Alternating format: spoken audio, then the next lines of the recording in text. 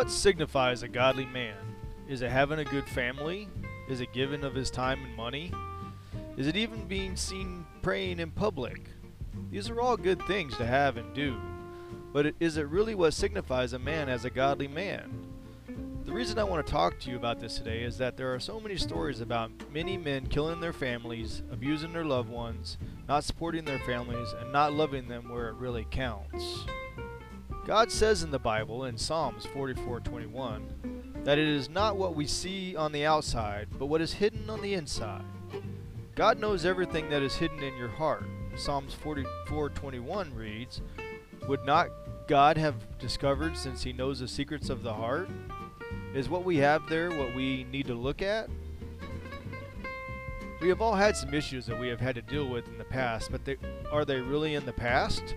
What ideas, issues, and troubles still haunt us today? This is where God is looking for godly men and women to step up and be known for, that they are not only godly on the outside, but also godly on the inside. The first thing that God looks for is a servant's heart, someone who is willing to set aside themselves and help other people. That does not mean going around and waiting on people, but giving of yourselves to others. Maybe just listen when someone at work has a problem that they don't know how to solve, or helping someone that needs you to hold the door at the grocery store because their cart is full and heavy and they cannot get it out the door. These are just a few examples. I am sure God will reveal more to you if you ask Him to.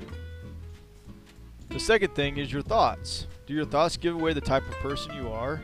Do they reflect God's grace to others? If you spend a lot of times fighting with your internal thoughts to say godly, then you need to turn them over to God to help you to think on good things, as in Philippians 4:8 that says, "Finally, brothers and sisters, whatever is true, whatever is noble, whatever is right, whatever is pure, whatever is lovely, whatever is admirable, if anything is excellent or praiseworthy, think about such things.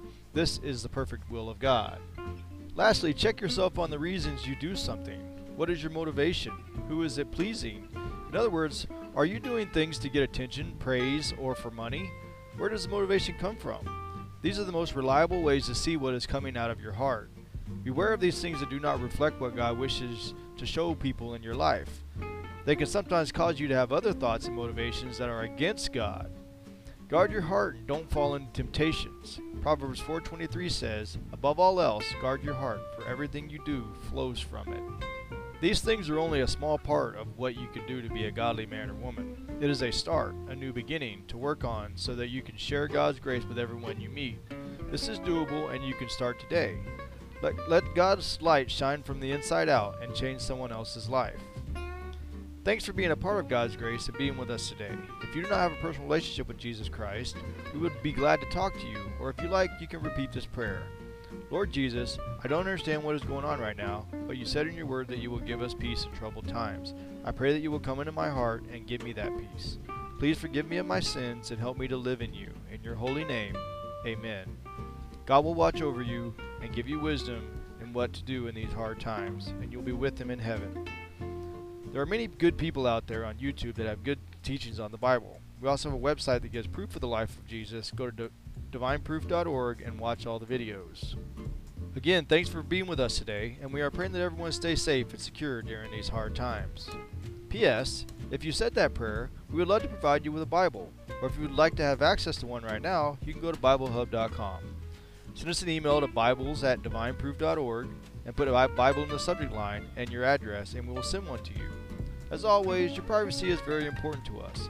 We will not sell or rent out your information. We would love to hear from you. God bless as always, Pastor Anthony.